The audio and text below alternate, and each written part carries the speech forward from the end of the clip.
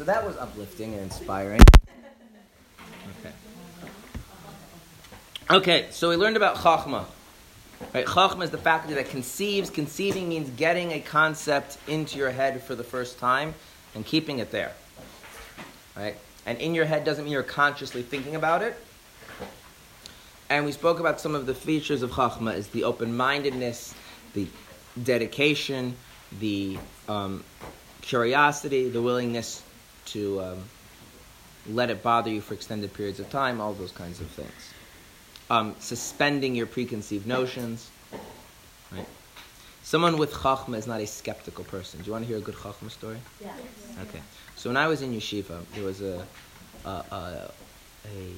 man who came to the yeshiva for a week. It's a Baal Tshuva. Or, I don't know if he was really Baal Tshuva, but he came for a week. And he came and he changed his name twice during that week. So he came and his name was Adam. And then he changed it to Adam, which is the Hebrew version, so that makes sense. And then by the end of the week, he insisted on being called Adama, which means dirt, because that's the root of the word Adam.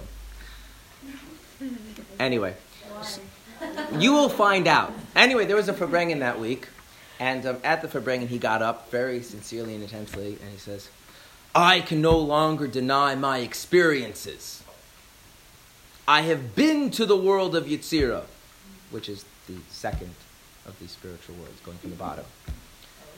And so most of us are thinking, you're completely nuts, right? However, one bacher, employing at least some degree of chachma, said, what was it like? Because, who am I to say? Maybe he was like, how do I know, right? And then he looked at him very seriously and said, it was pink with bubbles. Then it turns out the guy was on a lot of drugs. And into Islamic mysticism. And left yeshiva. But the idea of let's hear the guy out. How do you know, right? How do you know ahead of time that maybe he's not telling you the truth? Now, this is another feature of Chachma, is that Chachma also has this sense to pick up that something is just completely false from the outset. Okay? Now, that's not a rejection of the idea, not allowing you to hear it. It's hearing it, and Chachma can hear the falsehood, the incoherence, the unintelligibility, the nonsensicalness of it. Okay? Which is another thing, right? When you present a problem to a wise person, they can pick up that there's something false in how it's being presented. So one other aspect of Chachma is it has a kind of a truth sensor to it. So the stronger your Chachma, not that you can kind of, sniff out that there's something false here, there's something problematic here. That's going to be important as we keep going. It's what when mathematicians speak about intuition, is what they mean. When most people speak about intuition, I don't like the word intuition the way most people use it, because it seems to me that most people use the word intuition as a sense that they don't know where it comes from. And therefore it covers a range of things from indigestion to chachma. Okay. Now, mathematicians, I would tell a math joke, but my experience in telling math jokes is I'm the only one that finds them funny. But I will do it anyway and risk the public humiliation. So there's a mathematician, and he's going through a complicated proof to his fellow mathematician, and he's saying, now, from here to here is just intuitive. And the other mathematician says, well, I don't think it's intuitive. And the first mathematician looks and says, okay, give me a minute. And goes back to his office, locks the door, and you hear frantic chalk on the chalkboard for 6 hours, and afterwards he comes out covered with chalk. The chalkboard is covered with fancy equations, and he says, I proved it. It is intuitive.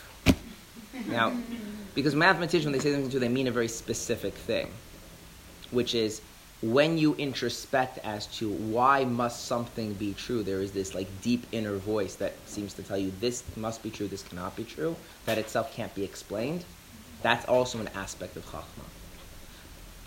And isolating that point actually requires a lot of reflection and introspection.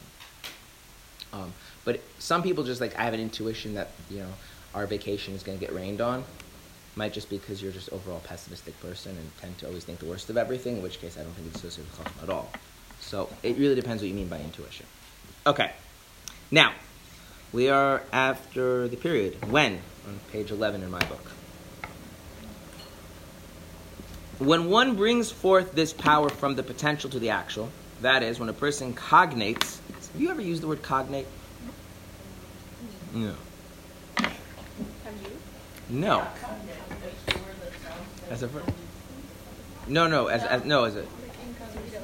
No. Cognate like I didn't really understand what the professor was saying, but after taking notes, I really cognated a lot on it, and then I don't know what. Okay. With his intellect, it's a verb, right? He cognates with his intellect in order to understand a thing truly and profoundly as it evolves from the concept which he has conceived in his intellect. This is called bina. Okay. That's a lot of fancy words. Okay. So, now in the Hebrew, okay, the Hebrew word there for cognate is mizbainen. This is the most important verb in the entire Chabad literature. Okay? So I'm going to first give you a grammar lesson. The most important verb. The most important verb in the entire Chabad literature is the one that he so helpfully translates as cognates, which nobody knows what that means. Okay, it seems like maybe there's a bit of obfuscation going on there. Okay, in Hebrew, I need a marker so we can just write some stuff on the board. Cogitate. Cogitate. Will that help you? Nope. Okay, so cognate, cogitate. Okay. That might help you. Understand. Makes sense. Okay, so okay. Okay. It's on the third line, the first. Raise your hand if you do not. Third line, the first If one. you do not know script letters. No, just this first one. You don't raise your hand in the writing script letters. Okay. What? You don't know script letters? You think you should write regular letters? Okay.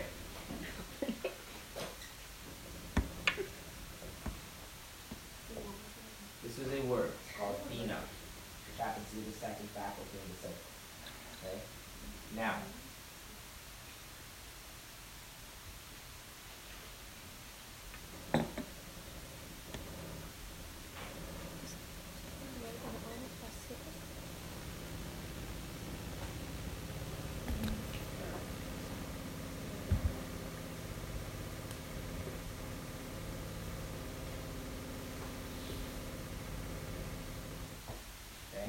Now, first off, does everyone see that the root nun is in this word here? Yep.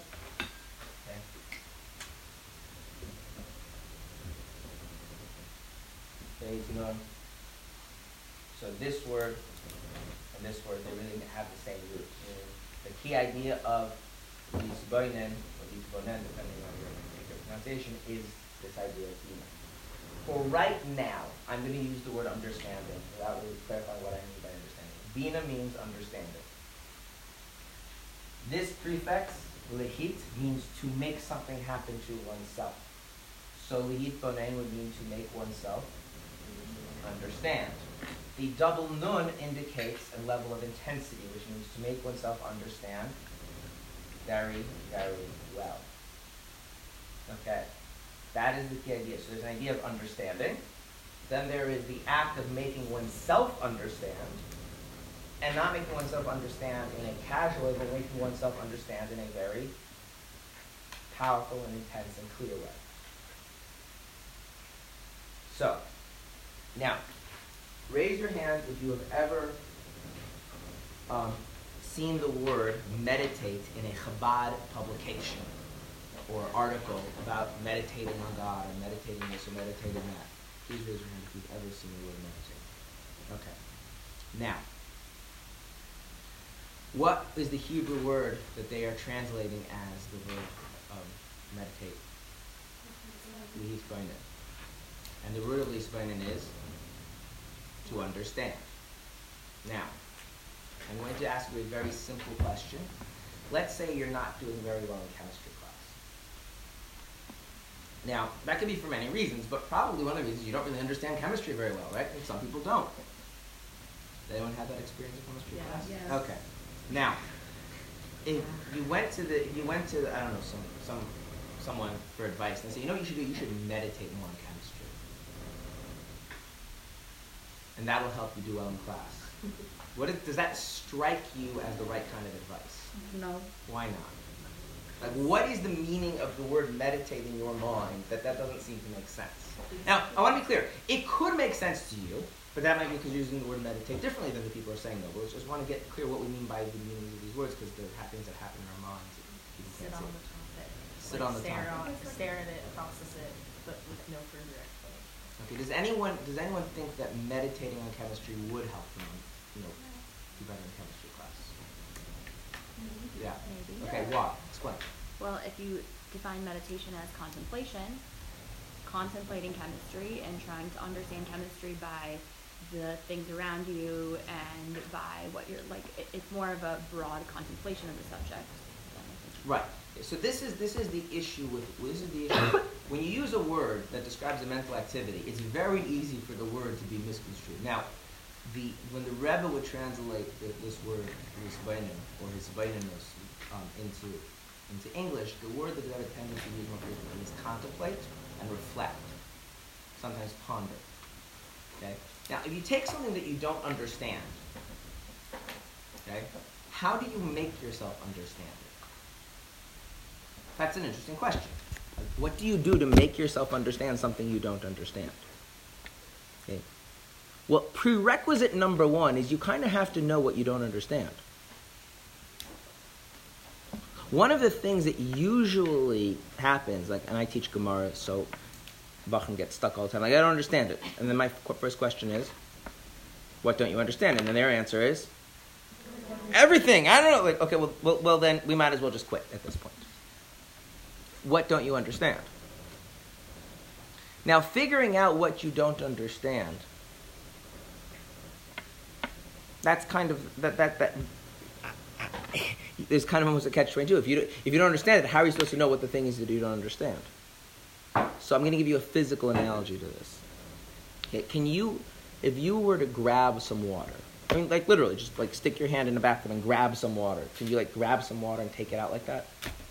I mean, I'm sure there's like little drops there, but you can't like hold it. Why not? What? No, I'm not asking a chemistry question, just like a real life question. It's not why. Saying you can't grasp it. What is it about the water? Pretend I'm two. It doesn't have a specific form, right? In order to grasp something, it has to keep its physical shape even when you touch it. What happens is you try and touch water, it just changes its shape to move around your fingers. Okay? That's why you can't grasp air either. Okay. Well, here's the question. How do you know that you can't grasp water? How do you know you're trying to grasp water?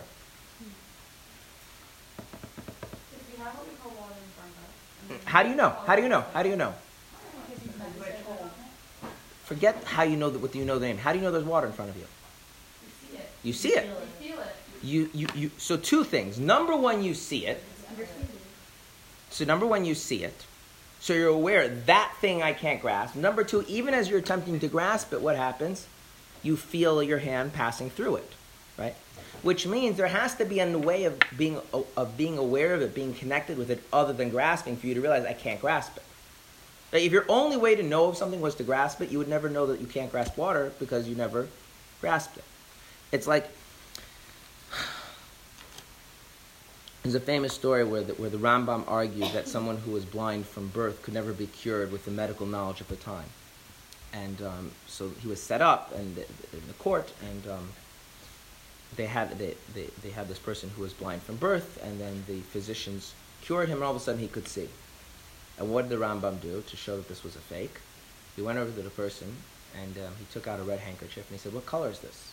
And the person says, "It's red." Now, how could the person know it's red? The only way to know what color something is to see it, right? There's only one sense that picks up on color, right? Okay.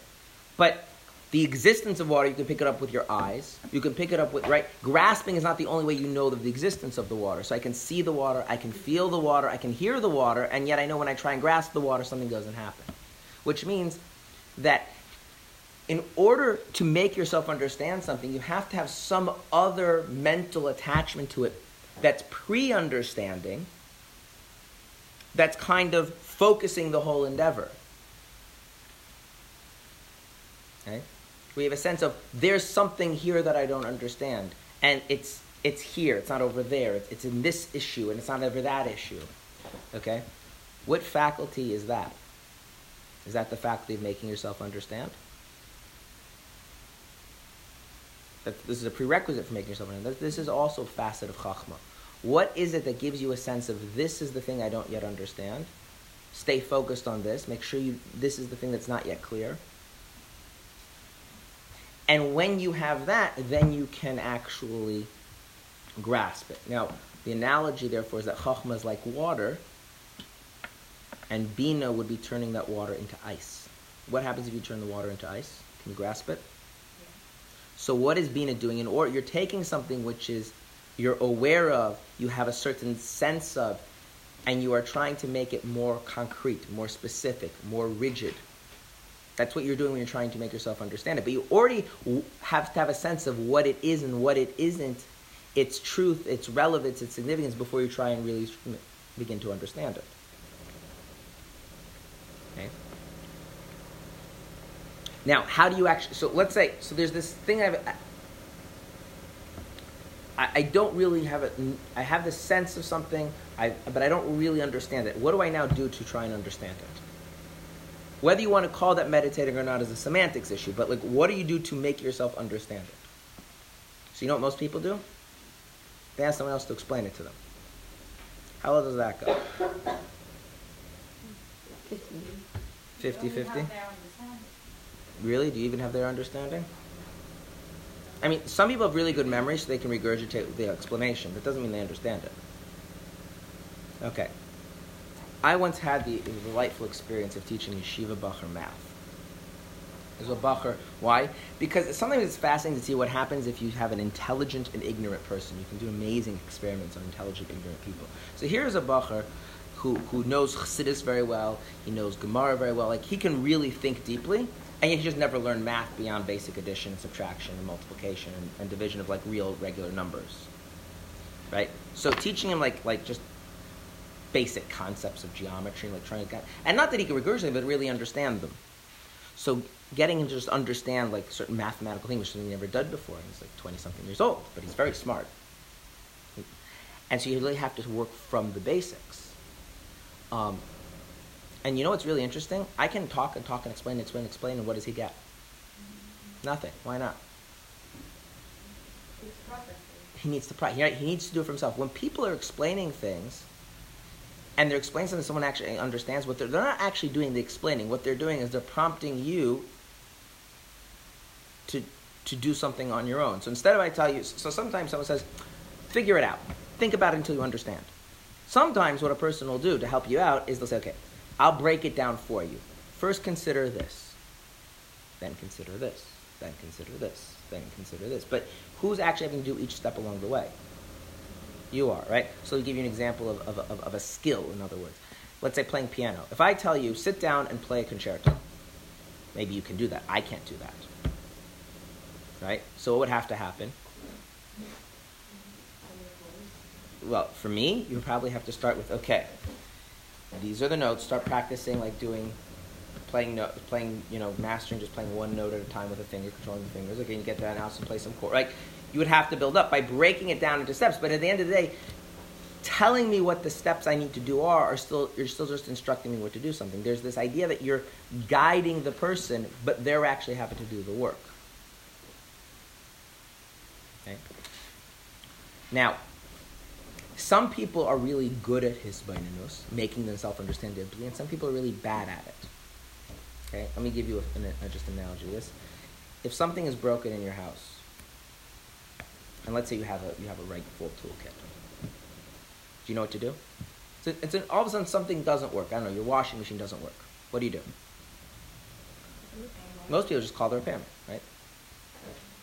Now, some people, they're like, okay, well, they have some sense of what a washing machine is, and so they say, okay, it's not draining. If it's not draining, then that means that somewhere between something that goes between the water getting out and the water coming in isn't allowing that to happen, right? And they start trying to figure out, and they kind of have a way of figuring things out, right? They're able to navigate which tools to use, which questions to ask. Now, is that skill you can get better at? Yeah. Okay. And we call this critical thinking. Okay. So, for instance, if you want to understand something, what are some of the tools that you can employ? Okay, one is compartmentalizing, right? Instead of having it be one thing, turn it into a few different things. Okay, so let's try that. People often complain, like I said before, that we don't practice this. Okay, I'm going to take an idea about God, and I want you to compartmentalize it. Now, let's take the one idea and turn it into a few ideas, that each one should be understood separately, okay?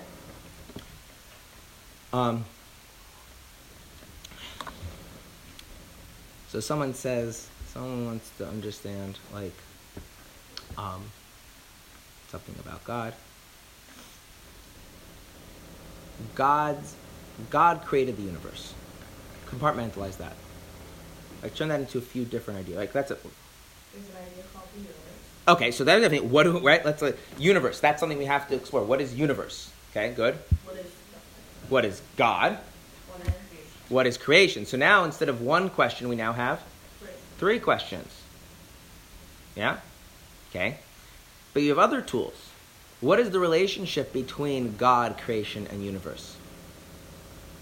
Subject, verb, object, right? God is the subject, the verb is creation, and the object is universe, right? And you can have other, right? Right? So knowing how to kind of pigeonhole things, right? Cause and effect, general principle versus particular, okay? So how do you, right? So compartmentalizing. What about compare and contrast? So, for instance, universe, I think most of us are pretty okay with exploring what do we mean by universe. What about God? Oh, God is not the universe. Okay, so therefore we're going to set up God and universe also as a contrast set, right? So I'm going to think of what are critical things about the universe that define it as universe, and then try and figure out if God is not the universe, then what would that make God be, given that he's not the universe? Okay, so you say the quality of the universe is being tangible. Okay, but now I can... But yeah, so we're making subcategories. Now, there are people who are just naturally talented and they can do this like freestyle and actually get somewhere. And then there are people who have a lot of potential, but they need to be trained. And then there are people who are just really bad at it and like they only get so far doing this. It's like any skill. Like some people just, no matter how many practicing and how good your trainers, you're not going to be a world-class piano player. It's a faculty. Okay? Not everybody is an Olympic athlete. But everybody does this to some degree or another. Okay? Now, what about analogies? Are they helpful ways of understanding things? In fact, name a single thing that you do not directly experience that you understand that you didn't use an analogy to come to understand, or someone didn't help you explain it with an analogy. Name anything. Like if not something you don't directly experience in your day-to-day life. Flowers growing. You don't When really you- need an analogy, you just explain that there's a seed of the universe. Yeah, but you see the seed, and then you come back later and you see the flower, so you directly experience that. Earth. What? Earth. I mean, you can directly experience birth. Rotation. What? The Earth rotating. How is the Earth rotating explained to you? So imagine the Earth is this ball. Now, see the ball spinning? Right? It's an analogy. Now, some analogies are very sophisticated and profound. Some analogies are very simple. But you take what you've directly experienced or what you've already understood and use that as a model, and it's only a model, to then build an understanding of what you don't understand, right? Now, some people are really good at making analogies or finding analogies, and some people are really bad at it. Okay, and the reason why I mentioned the good and bad is because I want you to see these are faculties. And good and bad, some of that's a degree you can work on, and some of it's, you can't, like think of it every, some people are really good at singing, some people are really bad at singing, some people are really bad at singing. If they work on it and get training, they can get really good at it. Some people, even if they get trained, will stay, relatively speaking, mediocre. Okay, so what would be an example of a bad analogy? I don't mean a wrong analogy, a bad analogy. Like it's not so helpful, but it's not wrong. Too complex. If it's too complex, right? You're trying to capture too many aspects in one analogy. It's just confusing. By the way, people do this all the time. Like in a class, we explain. Okay, so God gives life to everything, but that doesn't mean everything is the same. So that's like fire gives off heat, but when the heat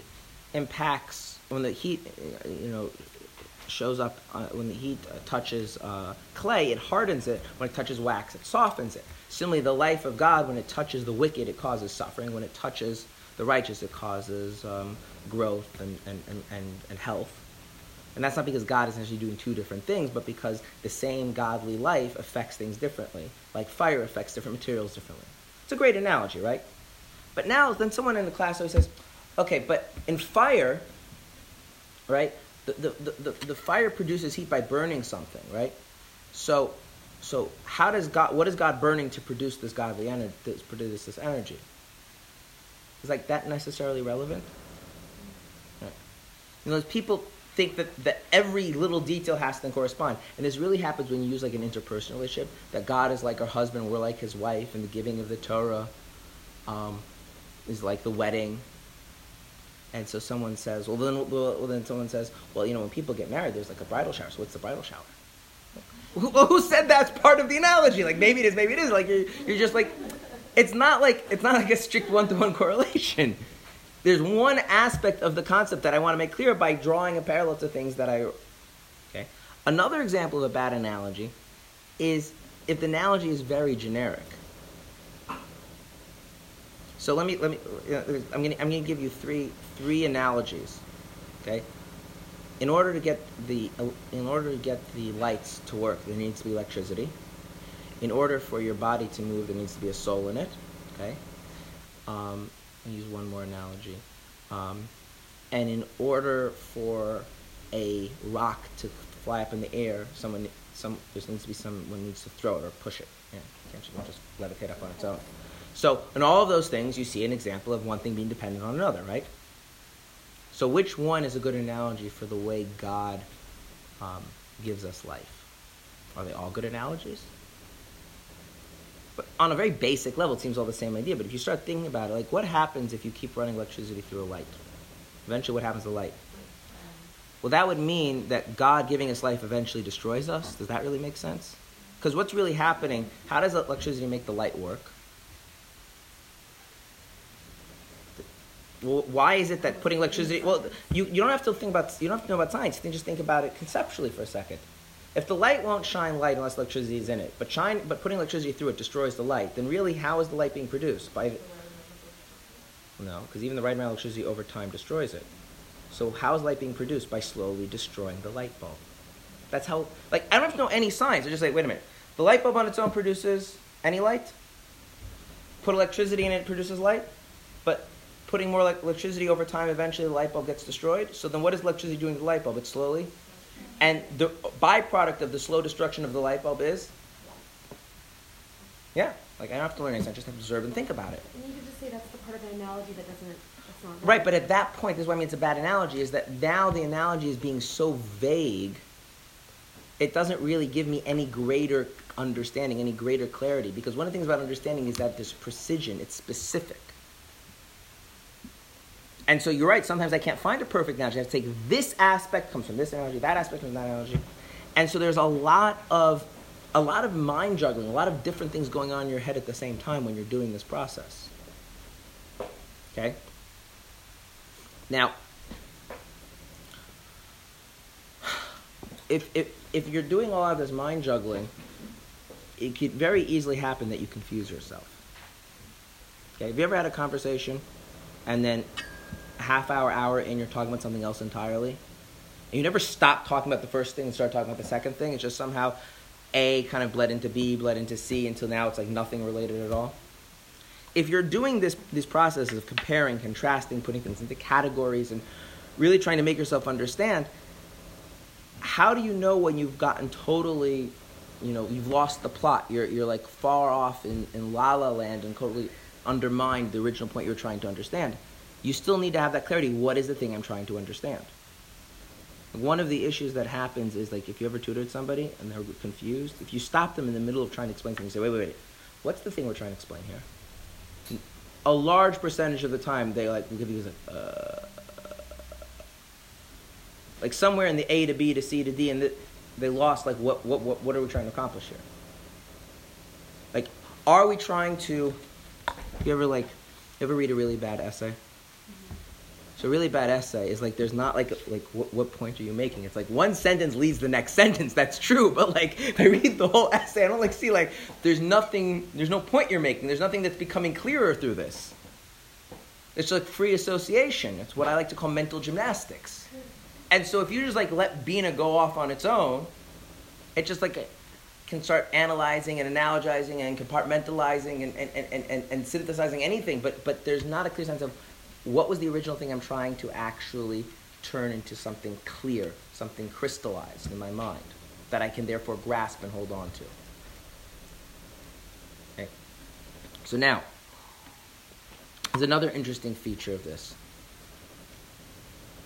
When you're doing this process, remember that game we played a while ago? Mm-hmm. When you're doing that game, right, if you're really trying to get a commonality every 10 seconds, you have to be really immersed in it. If you're really trying to understand something you don't understand, what is your mind aware of? Nothing besides what you're trying to understand. Now, that's a very complicated thing. There's a lot of different ways you're trying to understand it. And one of the features that you're also not even aware of yourself. And in a similar sense, everyone had the experience, you watch a really good movie or you read a really good book, and you lose the sense that you're actually watching the movie or reading the book. If you're really involved in hisbonenus, litbonen, to actually make yourself really understand something well, you're not even you have the reflexive awareness that you're doing it. Okay. Now, some mental practices, for instance, if I were to ask everybody, we're going to do a little practice thing. Okay, now. Okay. Okay. Everyone close their eyes.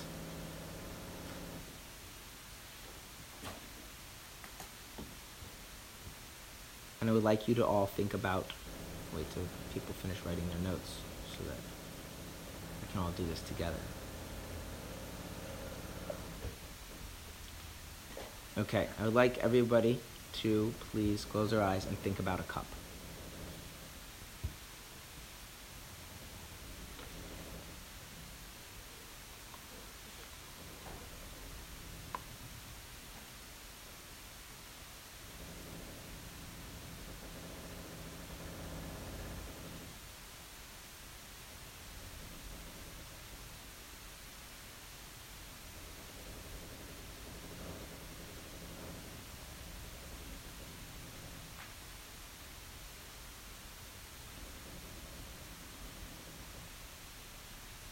Okay, stop. I want a show of hands if you had a picture of a cup in your mind that you were trying to maintain, picturing a coffee cup or... Okay. I would like a show of hands if you realize there's something about cups you didn't know. Okay. Now, I would like a show of hands if you can tell me at least 3 different ways of thinking about a cup that you thought about. Okay, what are the 3 ways? Coffee cup, on the stove, with water, coffee cup, and a cup from home. And I drink from. Okay, so it just sounds like you're listing things about cups. That's not what I was trying to get. Oh, sorry. Yeah? Different interactions we have with that. So one, I remember this TV show where this person was talking about the word cup in a different language, and then I remember one was yesterday was Super Bowl Sunday, so my friends and I all got these matching cups for Super Bowl party, and I'm should I bring a coffee cup or should I bring Okay. coffee cups and stuff? Okay, I asked 3 questions. Who had a picture of a cup in their mind? The third question is who thought about a cup in at least 3 different ways? Okay. What did you discover about cups that you didn't realize you didn't know? Well, I thought about what the definition of cup actually is. And what did you come to? I wasn't sure. You weren't sure. And before you did this exercise, you thought you did know what a cup was. Well, there's the general concept of a cup, but is there any objective definition of a cup? Okay. Did anyone consider the fact that it's interesting, like what differentiates a cup from a drinking bottle from a bowl? Like cup, like, just, that's an interesting thing, right? Did anyone consider the fact that cups have cultural significance? Right? So, for instance, like in Judaism, the idea of a Kiddush cup, royal goblets in other cultures, right? That cups have this whole other non-functional dimension to them. And why is it that drinking, like, it's very weird to find a culture that has like a ceremonial plate, but it's very common to have a ceremonial cup. Why is that?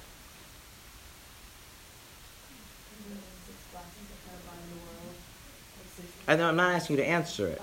But you see, like, your mind has so many different avenues. Visualization is one of the things. Visualization is not part of this process. Now, sometimes visualization can play as an assistant role. Like, you can visualize, like, you know, a chart. You can visualize, some, you know, people, like, using, like, arrows to keep track of, like, ideas of causality and things like that.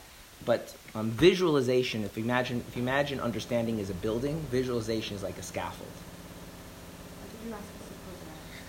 You don't really need to close your eyes, but many times the more input you're getting from the outside world, the harder it is to right. Now the thing is, it works both ways. The more you're doing this process trying to make yourself understand, the less you're aware. So, for instance, this morning I was doing some Mayanot on this very class, and I was completely unaware of all sorts of stuff that was happening around me until I realized that I had totally walked past the thing that I intended to stop at. Okay? But that can happen, right? When you're really trying to.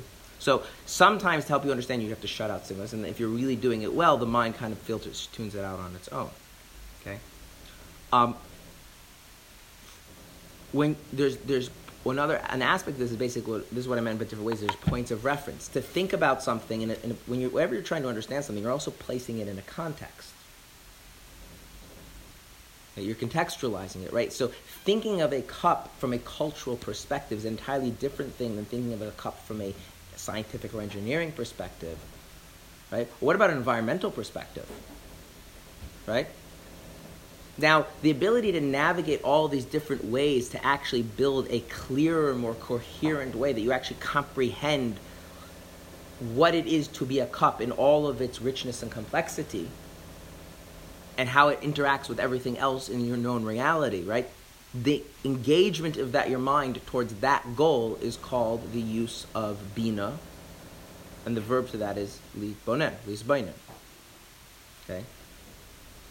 And the result of that is that instead of this vague notion of, like, you know, cup, everyone knows what cup is, like, no. Like, I now have a very clear, specific, precise, well-integrated, contextualized understanding of something. And you can often see when a person has done this with a particular area, a particular concept, and someone else hasn't, and they discuss, is that usually there's frustration between the one who has and the one who hasn't, because the one who hasn't keeps being very slippery. And they don't even realize how slippery they are. They change their meanings of words, change the definitions, change their perspective, change what they're taking for granted.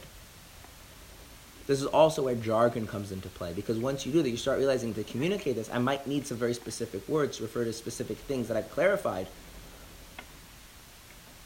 And the people that have gone through that understanding process also realize the need for that, so you agree upon very specific words, and then you speak to someone who hasn't done that, and, like, you speak past them.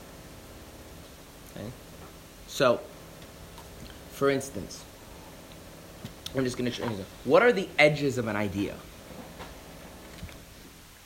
First off, have you ever thought of ideas having edges? Now, tables have edges. What's the edge of an idea?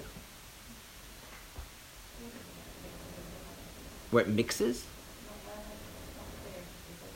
Well, that's not an edge at all. Okay, yeah, the clear ending of this. But let's think about this for a second. Edges are the end of one thing and the beginning of something else, right? But edges are not just that. For instance, edges have specific qualities to them. For instance, let's take the cup. There's an internal edge to the cup and an external edge to the cup. What's the difference? Yeah. Right. So right? The idea that there's the end of something and the beginning of something else is there has to be some sort of appropriateness of why this thing is adjacent to that thing, right? If I just take a bunch of objects and throw them in a pile, and then one thing happens to be touching another thing arbitrarily, right? We look and say something's wrong with that. That's trash, right? Okay.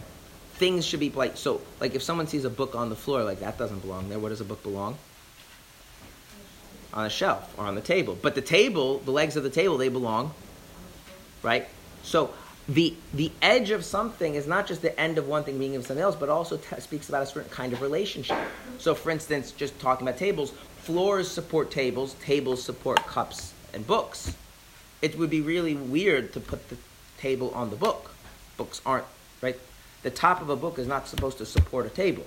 The top of a table is supposed to support the bottom of a book. Okay. Now, once you start thinking of that, you start realizing ideas end, and then you have another idea, and those ideas have very specific relationships. Okay? And so you can start thinking about a space of ideas. Now, someone who's really thought about these things and really understood these things, they'll start using terms like the edge of an idea, the location of an idea, where is this idea located? And then someone else like, what are you talking about? Okay? And this is true in every... I'm using hisbonenus itself, the discipline of understanding how this part of your mind works as the thing. But the same thing is true. Like if you get two musicians that are talking and they really understand how music works, do they have all sorts of terms? Yeah, which are usually Italian versions of like everyday normal words, right? Or lawyers have Latin versions of everyday normal words. And then other people, right? Now imagine they were speaking it in English. If you learn halacha, you have the same thing. So one of my favorite halachic words is cutting off its head. You can't do that. It's cutting off its head. It's like a common expression in the laws of Shabbos. Thinking head? Whose head? Who's been cutting off a head? What kind of disturbing thing is that? But that's just like, once you've dealt with a thing and you realize there's a certain aspect and a certain way that things relate to, you need a word for it. And so one of the examples of a certain idea happens to be cutting off the head of a chicken, and so that just becomes the name of the idea, the name of the principle, the name of how this thing relates to that thing. And so the more a person really does this, they're actually building an inner reality that is very rigid, and rigid I don't mean I mean things are not flexible. They can be nuanced. In fact, they are nuanced. There's a lot of, but it's not. It's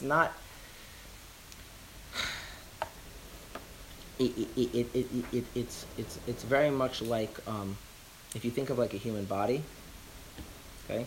It's really bad if one body system doesn't stick to exactly what it's supposed to be doing. So even though the body is very complex and very rich, right? Each little particular thing, like what happens if you like start messing with a particular hormone and like start making it a little too much or a little too little? What happens to the whole body? It can create some out of whack things. So what ends up happening is you build this rule, which is it's very precise, it's very clear, it's very nuanced, it's very complex. That gives it a kind of agility because there's so many little subcategories. And like think about a lawyer. On the one hand, a lawyer is very rigid, but the rigidity is in very tiny, tiny categories, and then they can employ them at will. Someone once used the following analogy: is that you should always have black and white thinking. Spaining produces black and white thinking. Black and white thinking is very good. The problem with black and white thinking is most people have one big box labeled black and one big box labeled white. The proper way of black and white thinking is imagine you have a chessboard with 1,000,000 by 1,000,000 squares. If you look at it from a distance, what does it look like? Gray. But if you zoom in, each little square is labeled, right? If we get this specific thing is this specific thing is that, right? The problem with black and white thinking is when it's very broad. It's very, and that's what this process of understanding doing. Understanding Doesn't doing that not allow for complexity? Like, that's what creates complexity.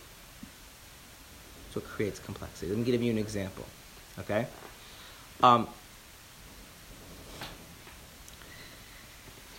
going to tell you a halacha, and you give me your reaction, okay?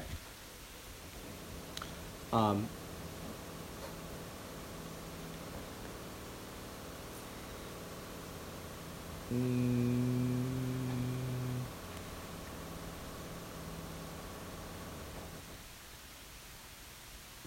of something that's probably.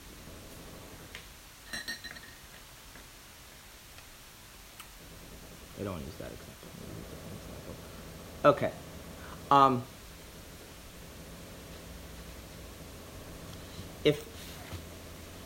If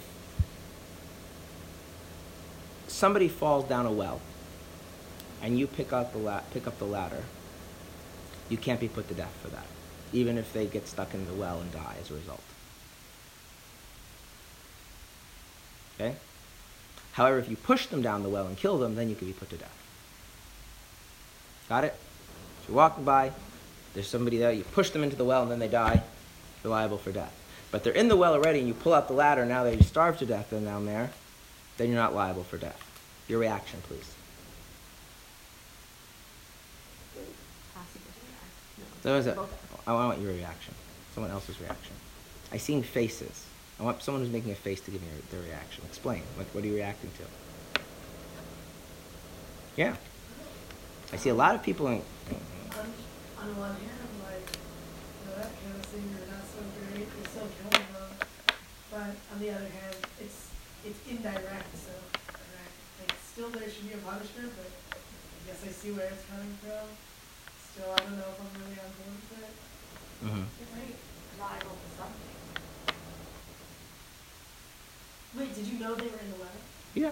Oh, you knew? Yeah, you even told them you're going to do it just to kill them. Not learning Torah is another. Why are we jumping to not learning Torah? Because it's like not doing something is a sin. Yeah. You can. Okay. Yeah, but are they liable for something? That's an interesting question. Are they liable for something? If they're not liable for death, does that make them that makes it perfectly okay? Right? Okay. So here's the thing, right? If all I have is a category of okay action, not okay action, good or evil, and I have to label, if those are my only two options, now I have a problem, because what am I supposed to do? I'm saying well, if they're both evil, then they're supposed why are we treating them differently? I have to start to have more specific things. Now, when I start having more specific things, immediately this urge to slap a label on it goes away and say, wait a minute. This way. Number one here, what is the actual statement here? Does this statement have to do with murder or with the death penalty? What was that actually halacha about? What was it about? No, it was about the death penalty.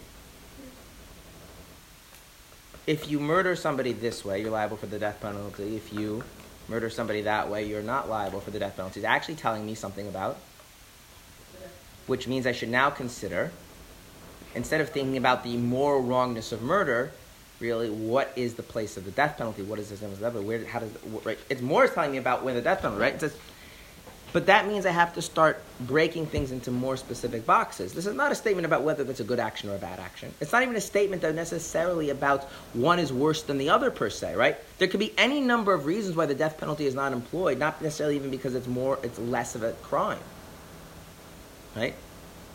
What is the Torah view of the death penalty? What is its place? Why is it there? And it's in that context I would have to understand that. So it's not an issue of not having richness or not having complexity. It's an idea that, and this is exactly what Bina abhors, vagueness substituting for sophistication. Generalization substituting for real understanding. Okay? And by the way, this means realizing, can there be multiple competing perspectives? Okay, but using your Bina to say, well, it depends on your point of view. No. There are 8 point of views, and I will tell you how this is viewed from each one of the 8. And in which ways they are similar, and which ways they are different, and that is the total view of the picture. Let me give you just a physical example. I have a book. Does it look one way from this perspective? Look a different way from this perspective? Okay, so is it a matter of perspective? Yeah, but someone says, what does the book look like? Say it's a matter of perspective. No. That's not an answer. You say like this, it's a three-dimensional object, right? Which means and human beings see only two-dimensional projections of things, right? Which means that you're always seeing the front at the expense of the back, right? The top at the expense of the bottom. My right at the expense of my left of the book, right? Okay? And you're going to have one, and so now, on the first of it, you pick one as opposed to the other, but since you can angle, you can have one of those, right, with two adjacents. And then you can say, okay, so if you look at it from the top, it looks like this. but you can angle a little bit and see some of the top and some of the front and some of the right side. Right? But you can't just say it looks like a unicorn prancing in a field of lollipops, because it doesn't, from any perspective. Right? It's a matter of perspective, is not an answer. It's a matter of perspective, just tells you that there's more than one valid answer, and therefore the true answer is somehow a totality of all of them. So you just want a lot more categorization, a lot more specifics, a lot more nuance. And that's what, that, Bina insists on this.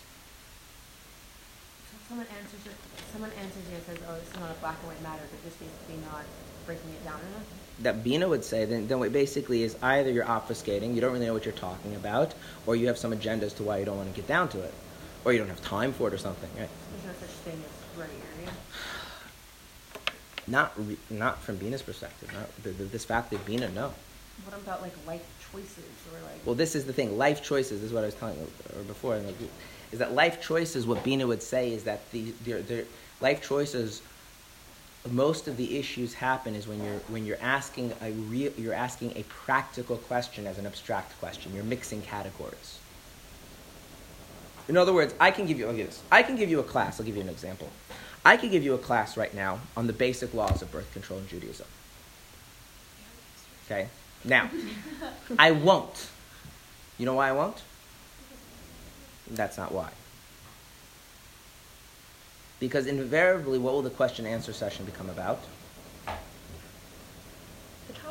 The topic. And in that, all of a sudden, the real life specifics makes all of the difference, right? So if you're doing an overview of the general concept, then there's a level of abstraction you can't go past. And if you want to deal with a real life situation, you have to get into every specific detail of that real life situation. Are any two real life situations exactly identical? Mm-hmm. And so this is one of the reasons why halachic questions are never answered in the abstract. So if you're trying to understand the halacha as a learning matter, there's a level of simplicity. And then if you want to get to that further level of complexity, you need a real life case. But you can't get the level of clarity of a real life case in the abstraction. That's mixing categories. It doesn't work. I remember when I was first learning for rabbinic ordination, and I asked some of these like very abstract questions, and the rabbi who taught us smicha, rabbinic ordination, he said, "Is this a real issue?" I said, "No." He says, "Well, then don't ask me, because like there's a million follow-up questions to know exact nuances and details. Like the basic principles are at play here, but now there's a question of how do you weigh this specific thing? And that no two situations are exactly identical. Okay? In other words, not everything can be understood in this kind of algorithmic formula. This is why, by the way, you need living people to rule on halachic issues. You can't just like ask a computer, or even just look stuff up in a book. One of the reasons why the idea of having a code of Jewish law was and still is controversial, because there's always a level of application that requires a real-life person to apply to real-life circumstances, and that you need to have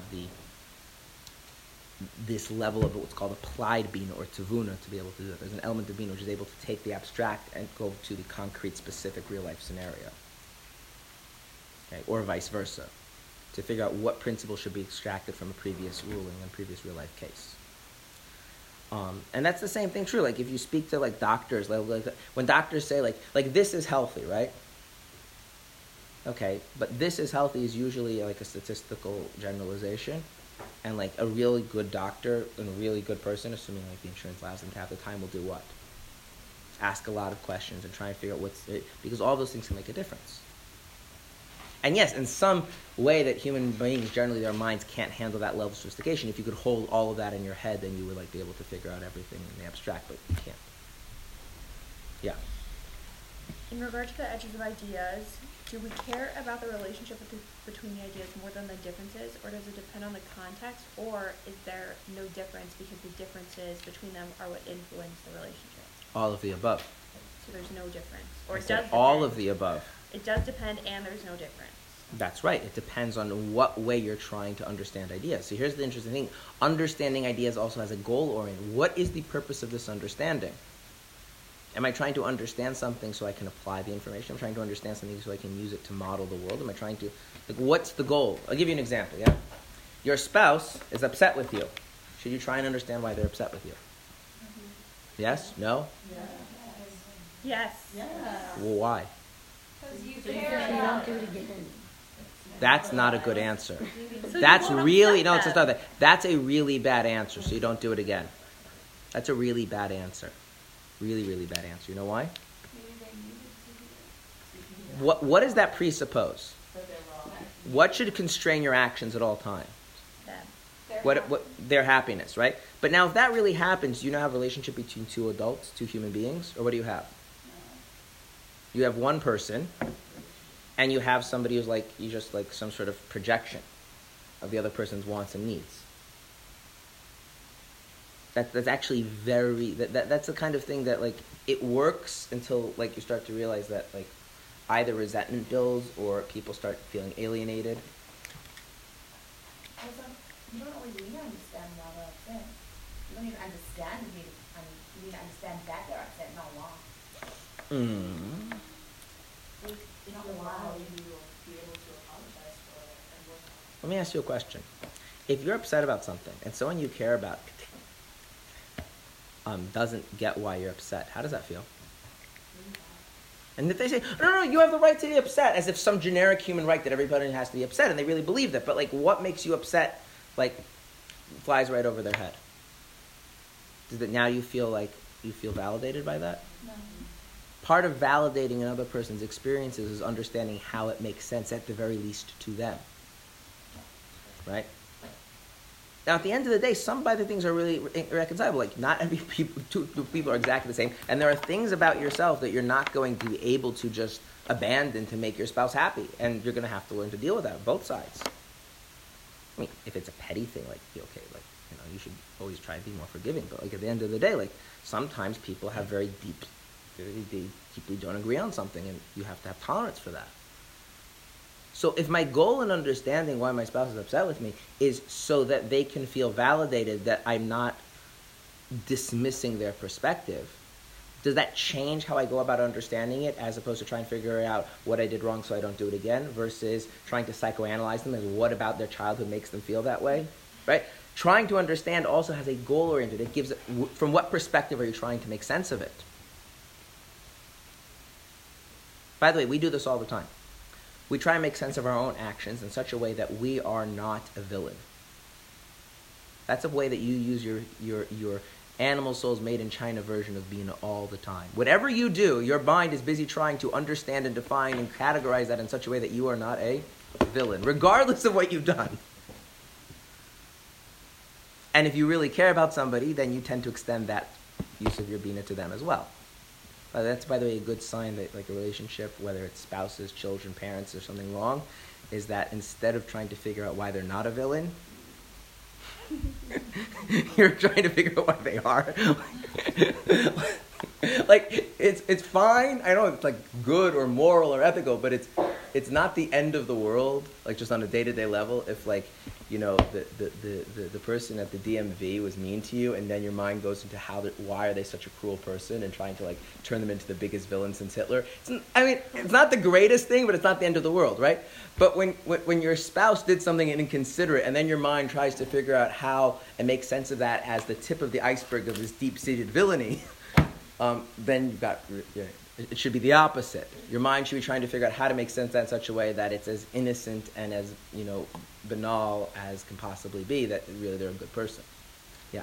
So if you get to the point of using your bina, that you, in your analyzing of yourself, you can recognize and accept that you may have been the villain, and you can genuinely accept that. Is that coming more from the godly soul instead of the animal soul? That's definitely the animal soul. It's definitely the animal soul. Because the animal soul, one of the things the animal soul does is a preoccupation with defining yourself. The godly soul would define this was an act of villainy, this was inappropriate, this is who it hurt, this is why it was bad. It's not really interested in self-definition too much.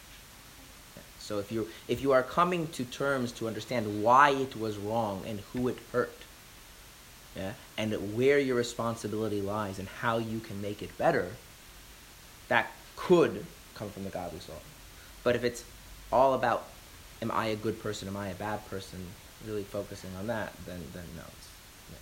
Yes? The people who are very involved in self-criticism and criticism of others, is that the other side of the same exact point of what Yeah, you yeah, described? yeah. No, all of these things are. In my experience with people, I don't feel like everyone's always trying. I know the people who are never Right. associated with never being villains, and also those associated with always being. Right. So usually, usually the way that's explained in Chassidus is that when a person has, for whatever reason, has failed to give a successful explanation of why they're the hero, then they either, because it still has to be you have to still be the center of the story. So either you become the central victim or the central villain. Right, so we tend to be towards hero. When that doesn't work, then villain or victim tends to be the next best thing. Yeah. Someone asked me once about Lilith. Mm-hmm. Yeah, that's that thing about how I'm always the villain or how I'm always the victim, and explaining everything in terms of that. Yeah, that's the demonic voice of Lilith in your head, hijacking your Bina faculty. So, yay. Your Bina faculty? Yes, it's your. Or it's your animal. Well, it's the animal Bina. It's not the Bina of the godly soul. But the Bina of the godly soul, is it possible to busy itself with something that isn't like correct?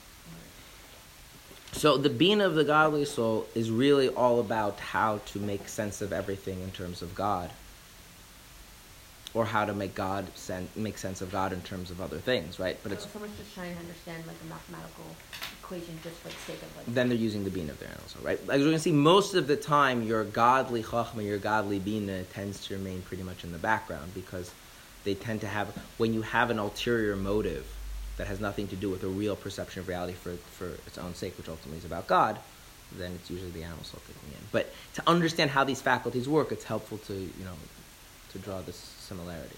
It's like a plastic model of a body for anatomy class. It's helpful. Okay, so now what I want to point out is that Bina and Chachma have this very interesting tension, which is that you can get way too involved in analyzing and synthesizing and trying to make sense of everything that you're no longer open to anything new, right? And you're just stuck in a rut. And you could also have the reverse, that you're way too open to things, you're way too, being exposed to new things, that you never give yourself time to actually really make yourself truly understand anything. Wasn't that Chachma? So there's a problem, is that Chachma and Bina, there's a tension between them.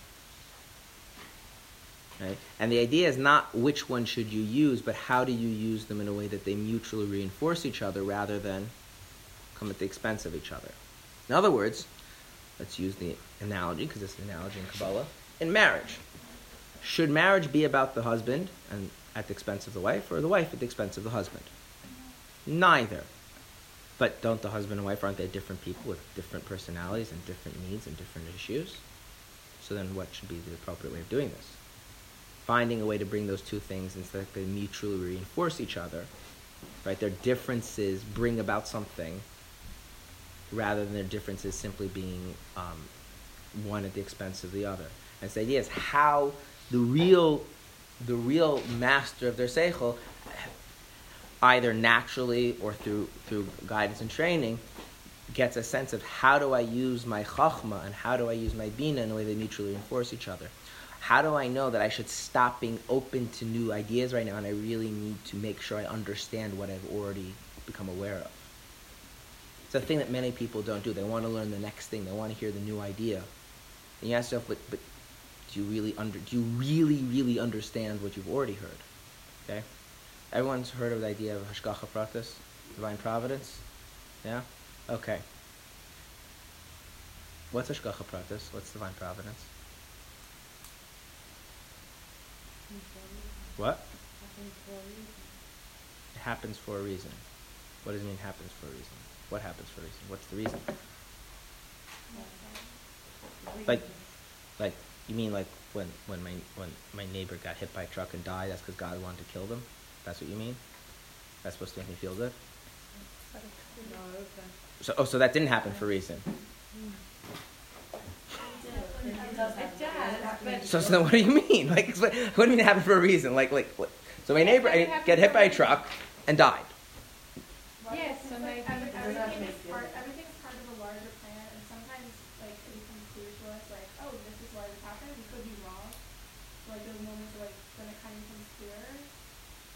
Okay. But we don't want it. So let's do some quick hisbainus on hashgacha pratis. If everything happens for a reason, what obvious question should you then ask?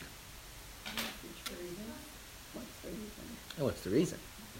And if everything happens for a reason, there has to be something that doesn't need a reason, because like the reason why I went to the store was to get milk, and the reason why I need milk was so that my coffee would taste good. The reason I need my coffee would taste good so I would drink the coffee. The reason I need to drink the coffee so I'd be alert for class. The reason I need to be alert for class so I could teach properly. The reason I should teach properly so that you should like this can't go on ad infinitum. There has to be just something which is the reason for other things and doesn't need a reason, right?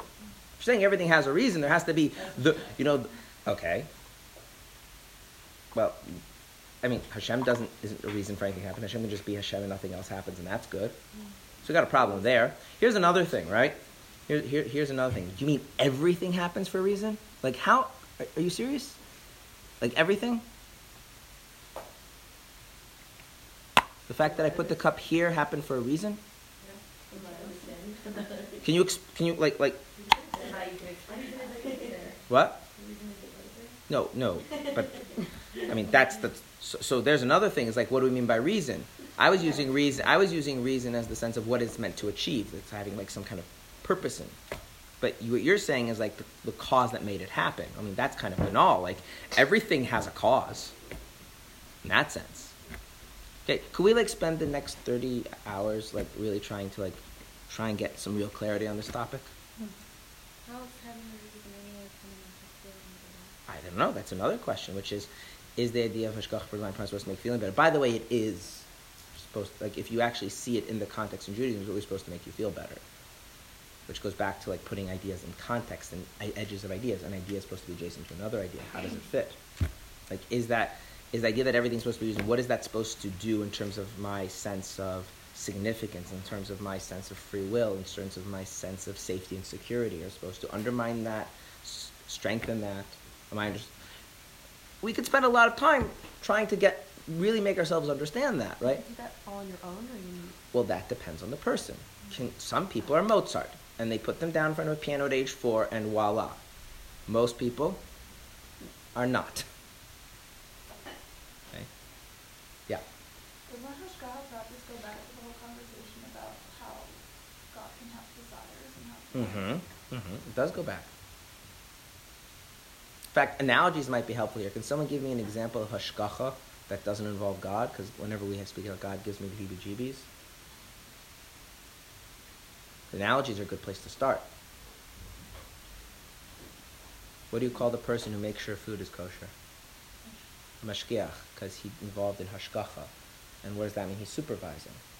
So if you start thinking about that in that context, that maybe give you some more clarity, and then you go back, and what way is God similar, what way is God different? I'm not going to do this all night. I'm just saying, like, you can read a lot of books and read another art and do a lot of that, but then they ask yourself, like, beyond having, like you said, well, everyone knows what a cup is. When you start thinking about, like, really what defines a cup, really how does this fit, really how does that make sense with something else, what are its components, and you start to realize that most of our concepts that we do have in our minds are these, like, they're water. We can see them, we can touch them, but when we really try and grab hold of them, we slip right through them. And Bina is the faculty that insists and makes it that not be the case, that there's real, true comprehension. Okay? And it's, in a certain sense, in some ways it's a more difficult task than Chachma. In some ways it's an easier task, depends also on person's personality. But the idea is that you can't really, truly have, neither of them are useful on their own.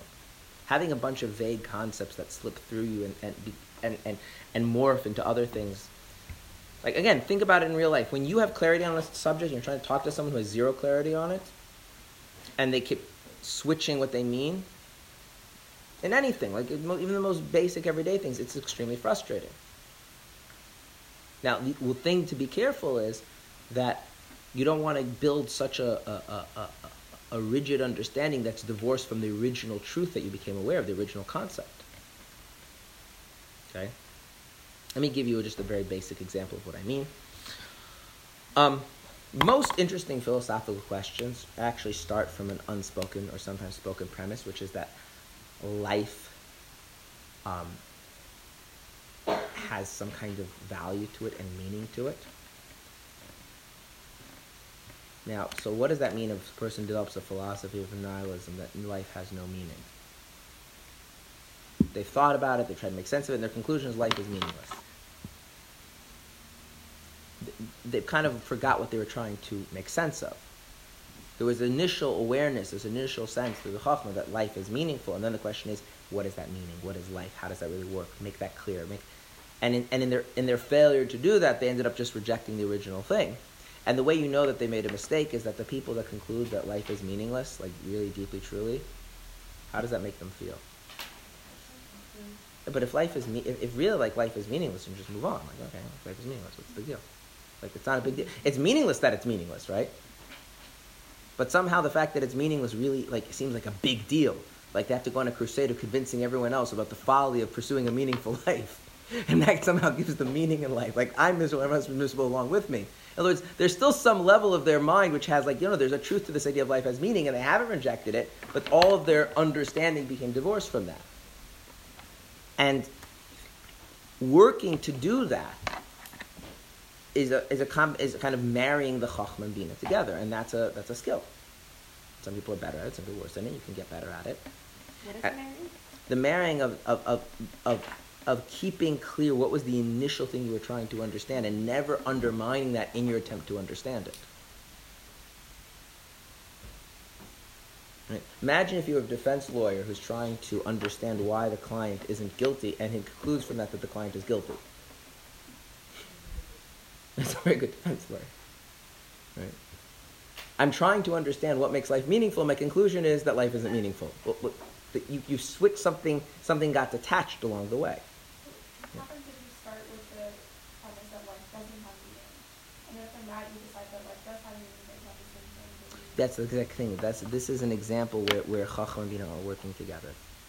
Because if Chacham and Bina are working together, whatever is the original concept which you had a sense of and you had awareness of that this is something that is true and worth getting clarity about, you don't then, in getting clarity about, throw it in the garbage. Okay? In other words, this is something like in math, they try and have very clear, what are the things that we're taking as absolutes and then trying to build off and make sense of? We call them axioms.